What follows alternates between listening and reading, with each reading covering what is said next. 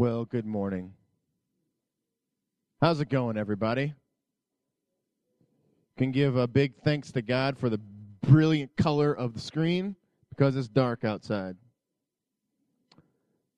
It's driving here this morning, and it was even darker than it is now, and I felt like I was like a couple of months ago, and we were still on Sunday nights, or like in the wintertime on Sunday nights when it was dark when you'd drive to church. So if you have your Bible, you can open it to John chapter 17. As you do that, let me pray for us. God, I come before you now, and I thank you for this morning.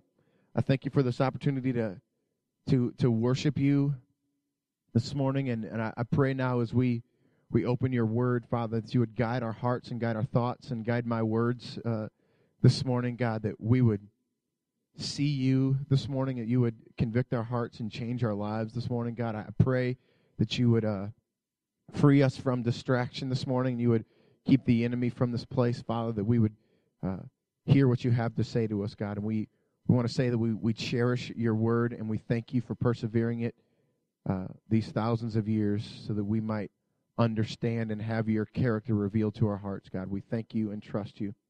We thank you for Christ in his name. Amen. So my charge this morning is to go to Scripture and seek to answer this question: how should Christians act in the world? I'll say that question, reiterate that question several times this morning, but ultimately I want us to understand that we're going to John 17 for the purpose of understanding how Christians are to act in the world. And again, reminder, this is the Questioning the Church series, and we've been talking about the role of the church, and now we're going to talk about what the role of church is to provide you with this answer, to provide you with opportunities to go and be who you were called to be in this world. You might have heard this phrase before: we are to be in the world, but not of the world. You ever heard that before?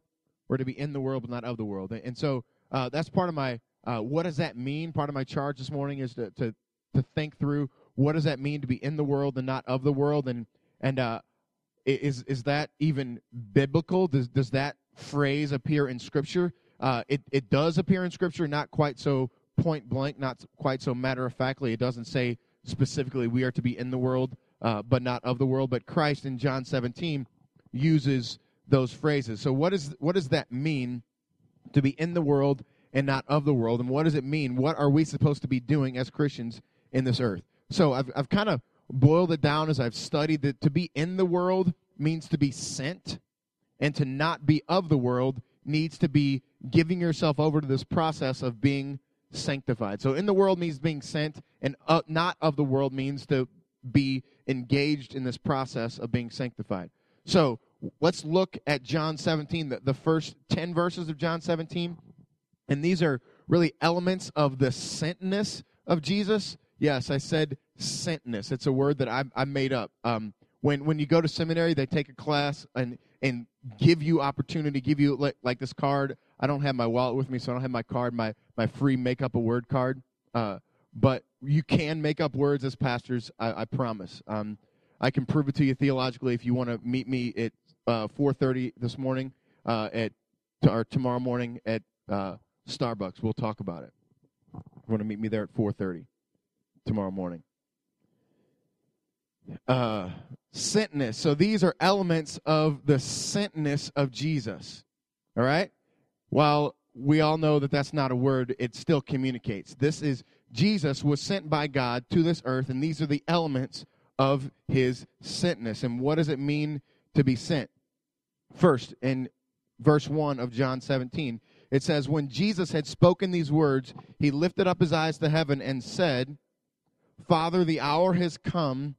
Glorify your Son, that the Son may glorify you. An element of the sentness of Christ, what it means to be sent in the matter of Christ, is Jesus drew attention to God. Whenever we see this phrase, glorify God, we're commanded to glorify God, or God, would you be glorified in what I do and what I say? What we're saying, what we're communicating there is to draw attention to God. All right? And Christ, an element of Christ's sentness is that he drew attention to God. So for us, what it means to be sent on this planet. And we're going to see as we get further on in John 17 that Christ has given us the charge to go and be in the world, to go and be sent for us to connect with what Christ is doing and his sentness. We need to be drawing attention to God. And for us, I think I want to be philosophical in this message to think about drawing attention to God, but I also want to be very practical. And for us to be practically drawing attention to God, what does that mean? What does that even look like to draw attention to God? And it's where you are, where you have been placed, draw attention to who he is. Deflect glory that may come to you and deflect it to God. Wherever you are, wherever you might be placed. God has placed me as the pastor of this church. God has placed me to live at 126 Royal. He's placed me in the family that he's given me. He's also placed me at an insurance agency called C.J. Thomas. And it's that element of my sentness is to be at each one of those places, in my neighborhood, in my job, in my family, in my pastorate, to be drawing attention to God. Hey, everybody, look at how cool God is. That's the definition of what it means to be sent, and that's the first element of Christ's sentness as we see it here in John chapter 17. Skip to verse 4 of John 17. It says, I glorified you on earth, having accomplished the work that you gave me to do. I glorified you on earth, having accomplished the work that you gave me to do. So Christ laid down his life, loved, and sacrificed. That was the ultimate work that God gave Christ to do. So in order to glorify God, the element of Christ's sentness was to do the work that he gave him to do. I drew attention to you by doing the work that you gave me to do. Let me say this very specifically. You are never more like Jesus than when you are doing these things here, laying down your life, loving and sacrificing. You are never more like Christ than when you're doing those things. And if Christ has sent us, if God has sent us, we are never more doing what we are supposed to be doing and thus bringing glory to God than we are when we're doing these things. It was really cool this morning when it was raining to stand out there and hand out the bulletins to watch the men of our church stop and drop their wives and their kids off at the door and then run in soaking wet. It's really simple. It's very and very obvious, but this is laying down your life. That's sacrificing. That's what we are to be called to do. And it's not just for the men to be laying down their lives for their wives. It's for all of us to be laying down our lives for people that are around us. And I want, this is really hard for me to be practical in this sense, apart from what I just said. But for you, it's really important to think through, okay, what does it mean for me to lay down my life, to love, and to sacrifice in the context that God has placed me? Some of you guys are in school. Some of you guys are in work. Some of you guys are stay at home. All those things. Think through what it means to sacrifice, to lay down your life, and to love because of this fact. You are never more like Jesus when you are doing these things, and you are never drawing more attention to God than when you are being like Jesus. Let me say that again. You are never more like Jesus when you are loving, sacrificing, and laying down your life. And you are never drawing more attention to God than when you're being like Jesus. So if we are to be sent, as Christ was sent, we are to have these elements of his sentness. This is the definition for us of what we are to be doing. And one of the things that God has just been wrecking my heart with for the last couple of weeks is just the preference and self-centeredness of my heart.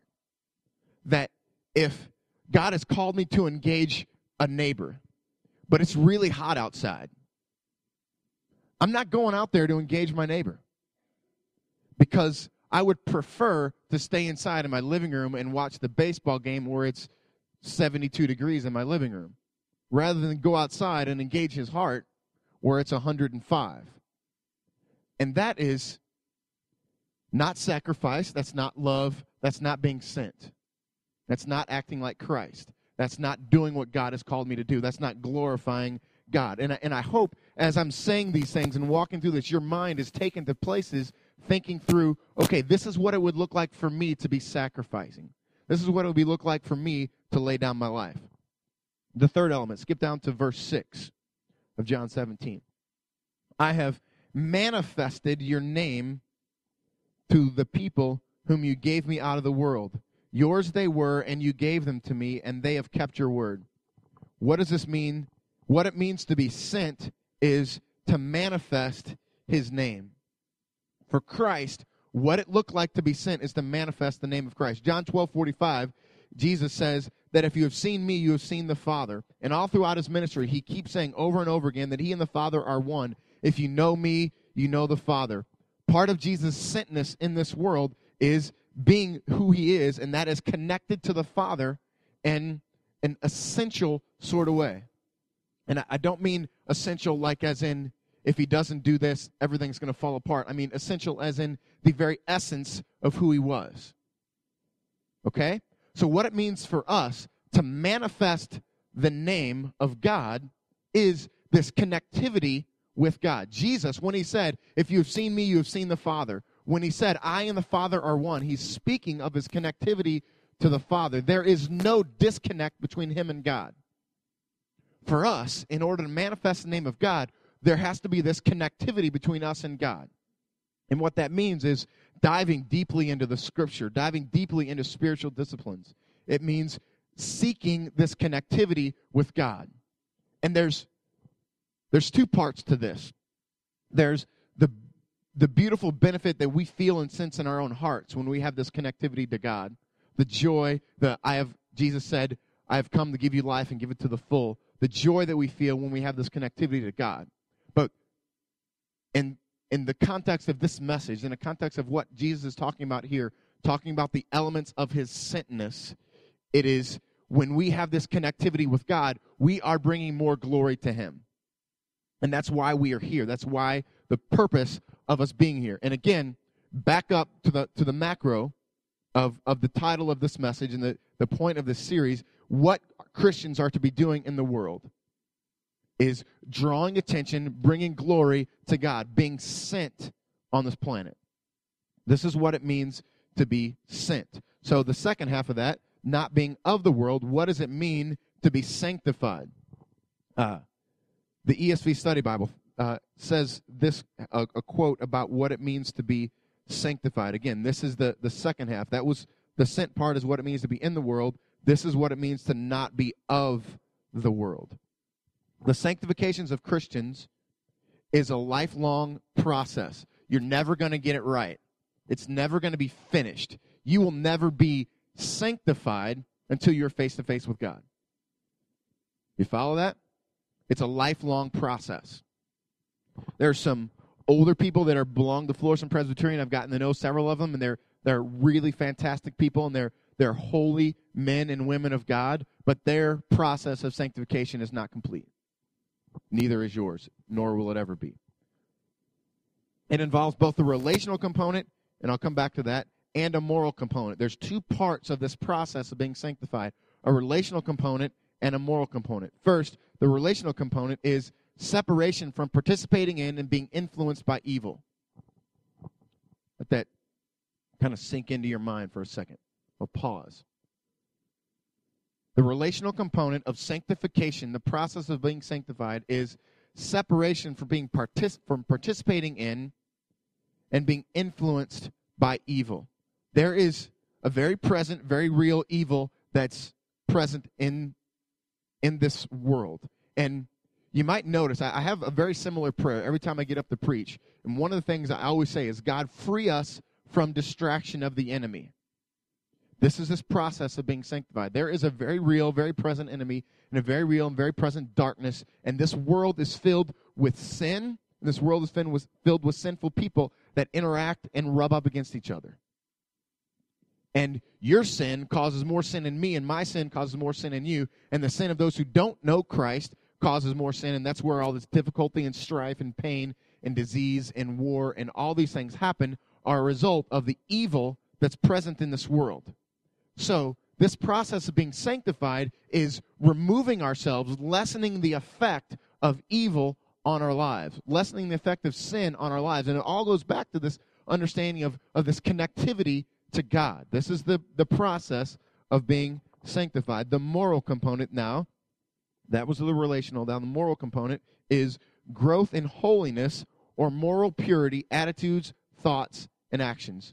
For me, back to me sitting in my cool living room where my neighbor's outside cutting his grass, and it's hot out there. For me, this holiness, this moral purity is attitudes, thoughts, and actions. My attitudes, my thoughts, and my actions are what keep me in my living room. And this process of being sanctified allows me to rise and be who God has called me to be and be who Christ has called me to be and be Christ in the world, being sent as Christ was sent. So these are the understandings of what it means to be sent and what it means to be sanctified, removing ourselves from evil and being in this world as Christ in this world, giving glory to him. So now we transition to Christ's prayer for us. Skip down to verse 11 in chapter 17. And we are going to see some of these specific points of where Christ is praying for us. And I didn't say this at the beginning. I wish I would have. I'll say it now. Christ's prayer in John 17 is him in the Garden of Gethsemane right before he is arrested, just several hours before he's dead. And this is what Christ prays for you and I.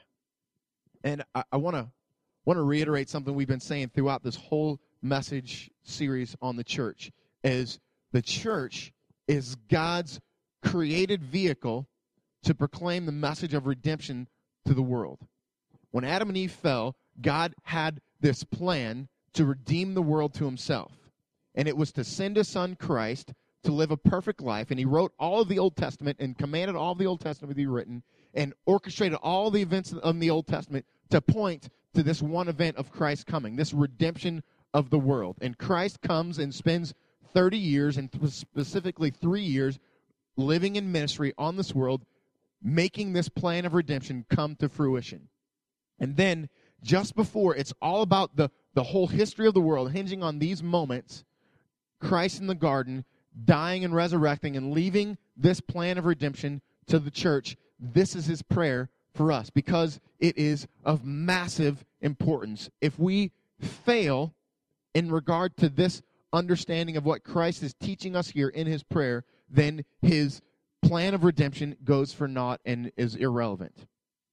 Do we see and understand the weight of this prayer of Christ? Imagine you've planned your whole life for one event to happen, and all of the legacy of your life that you're leaving behind hinges upon one thing. And how earnestly would you pray for that? I think about when the legacy that I leave is not mainly it's not you, it's my 4 children. That's the thing that weighs on me. And the urgency of the prayers that I have for my children is really deep. And this is where I bring this understanding to Christ. This is the legacy that he's leaving behind, and it's more than just the 40 years or 50 years after I'm gone that my kids will spend on this planet. It's the legacy that Christ is leaving behind here. And so here he is praying for us. So we can really throw ourselves into these last few verses of John chapter 17, understanding this idea that this is the plan of redemption and Christ's final prayer for us. Start in verse 11, and we'll stop with specific phrases and point them out and show how they are either talking about us being in the world or being sent or being not of the world or being sanctified. Christ praying for us right before he dies. And I am no longer in the world, but they are in the world, meaning he's going to leave us here to be in the world and sent. So we can erase in the world and put sent, but they are still sent. I am coming to you, Holy Father.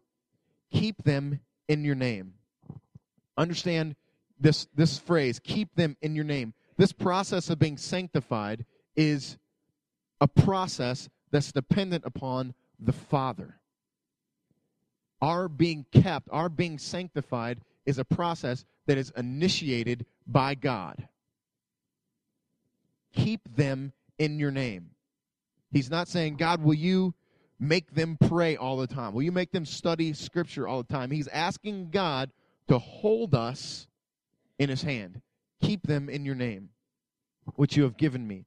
I have guarded them. The life and death and resurrection of Christ is Christ guarding our hearts and guarding our lives. This is this process of being sanctified. And I want to come back. I said it a bit just a minute ago, but I want to reiterate this point, is that the active ingredient in the sanctification process is God. The active ingredient in the sanctification process is God. Go back to verse 12. While I was with them, I kept them in your name, which you have given me. I guarded them. Christ praying for us. God, I have held them for you. I've given them for you. Keep them in your name. I continue to guard them. Skip down to verse 13. But now I am coming to you, and these things I speak in the world, that they may have my joy fulfilled in themselves. And here comes more sanctification. Verse 14. I have given them your word. I have given them your word. And we'll talk about what this word means in a minute. And the world has hated them because they are not of the world. Understand this. When we see this phrase, this understanding, we are in the world but not of the world, we think this is something for us to go and do. But here, in Christ's prayer, look at the minute details here. Christ says, they are not of the world. It's not a matter open for discussion. Christ is telling us here in this prayer that we are not of the world. We don't have to do anything to not be of the world. It's just a simple fact of who we are. We are not of the world, just as I am not of the world, just as Christ is not of the world.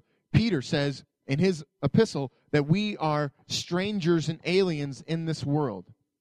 We are not made to be here in this world being affected by its evil. We were made to be in perfect community, perfect abiding relationship with God, and perfect abiding relationship with each other. That's why we are not of this world, because there is sin that's impacting and affecting us. Verse 15. I do not ask that you take them out of the world, but that you keep them from the evil one.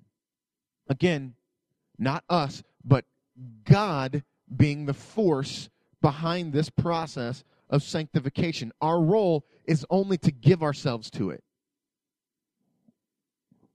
Verse 16, again, Jesus making an objective statement about us. They are not of the world, just as I am not of the world. It's crazy to think that Christ is this passionate about this prayer, and to go back, verse 14 reads almost the identical thing. They are not of the world, just as I am not of the world. And then one more verse later, he says the same thing over again. They are not of the world, just like I am not of the world. If Christ is pounding this into our brains, how important do you think it is in this massively important prayer, Christ leaving his legacy behind to the church, that he reiterates the same thing? You are not of this world. You are not of this world. I've prayed that God would burn this idea into our heads as we walk around and we see the evil that's present in this world. We see the difficulty that's present in this world. And I see the strife that's in my heart. I see the strife that's in this church. I see the strife that's in this community. And I understand that we are not of this world, but we are still in this world. It's not easy, but Christ, God is holding us, sanctifying us, being who he has called us to be. He is being that. And now we are here in this planet being sent, being in this world. The last three verses that we'll talk about this morning are 17, 18, and 19, and they nail it home. Verse 17 says, sanctify them in the truth. Your word is truth. As you sent me into the world, so I have sent them into the world. And for their sake I consecrate myself, that they may also be sanctified in truth. I want to close with where I started the message. Why are we here on this planet? What are Christians supposed to be doing in this world? What does it mean to be sent, and what does it mean to be sanctified? Christ closing his prayer here with this thought. So let's go to verse 17 and 19 first. He's talking about sanctified. In verse 17, he says, sanctify them in the truth. Your word is truth. And verse 19, for their sake I consecrate myself, that they may also be sanctified in truth. Don Carson, a brilliant scholar, says this: sanctification occurs in the truth.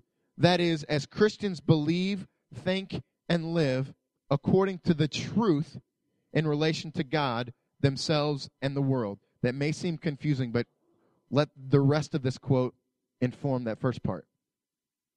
This truth comprises the entire Bible, for Jesus says, your word is truth.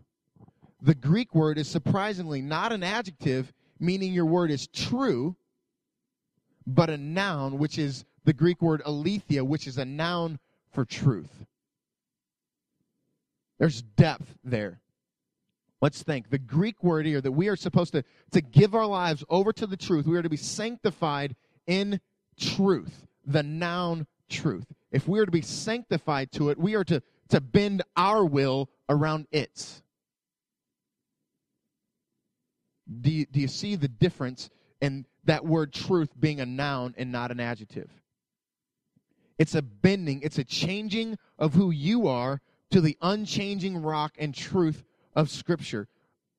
I also pray every time before we start to say, God, thank you for persevering your word, that it's revealed your character to us. This Scripture here is about showing us the plan of God, but it's also about revealing the very nature and character of God. It is a noun that is meant to have our wills wrapped and bent around it. And that's what this process of sanctification means. And the last words that Christ prays for us in the garden here are these: bend yourself around the hard, unchanging truth of God. I give this illustration of what this word aletheia means.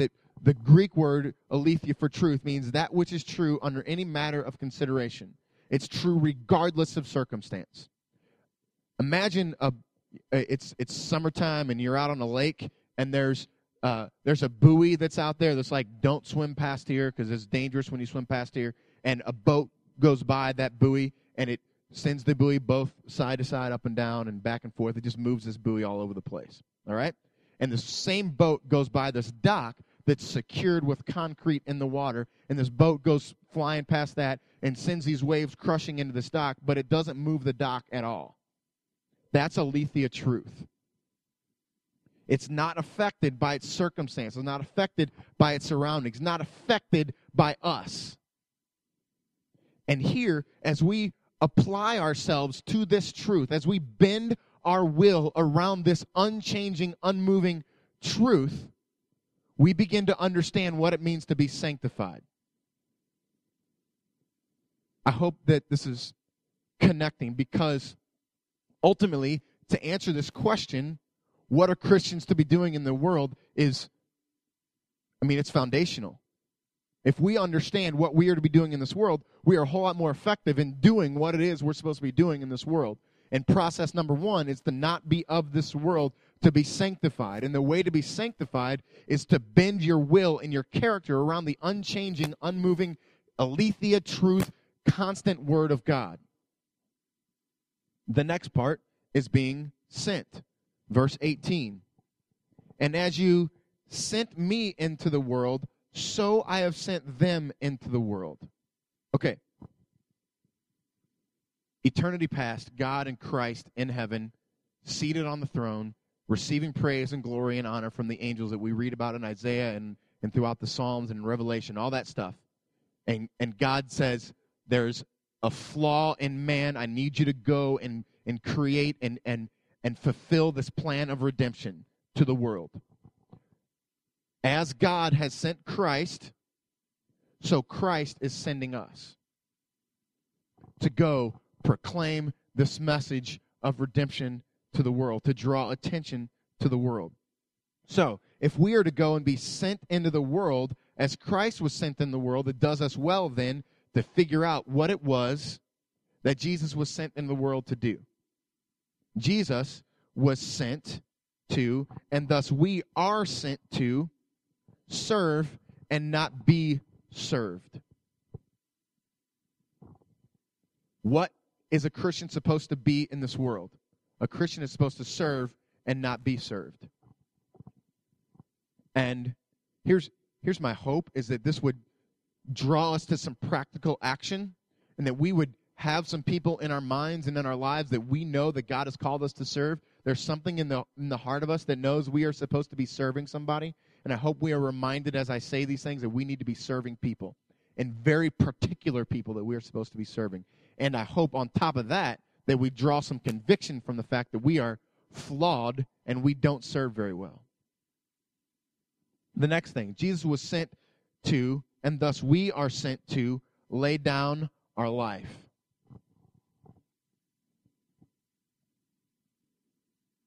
Put away preference, put away desire, put away self.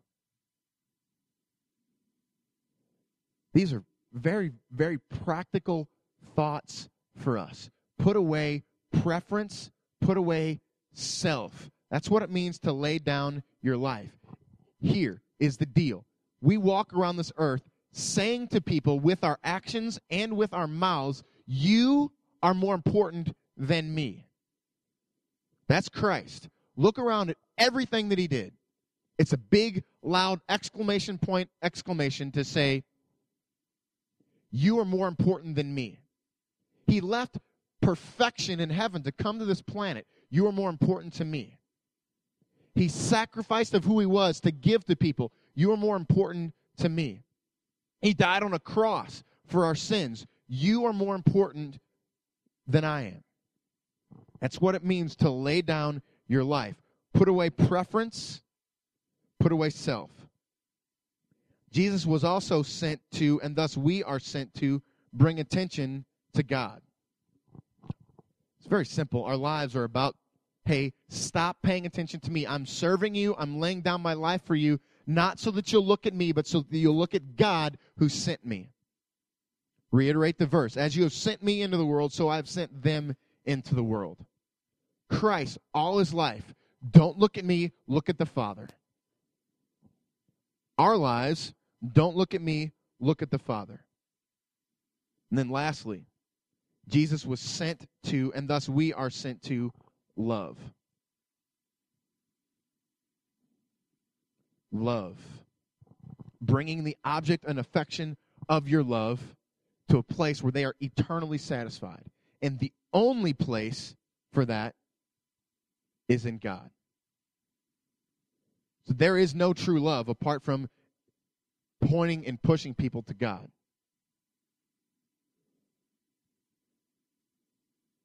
Let's pray. God, I thank you for Jesus. I thank you for John 17. God, I pray now that the truth of what it means to be in the world and not of the world, the truth of what it means to be sent and sanctified would take deep root in our hearts, God, and that root would bud, Father, and fruit and beauty would rise out of the depth of that root, God,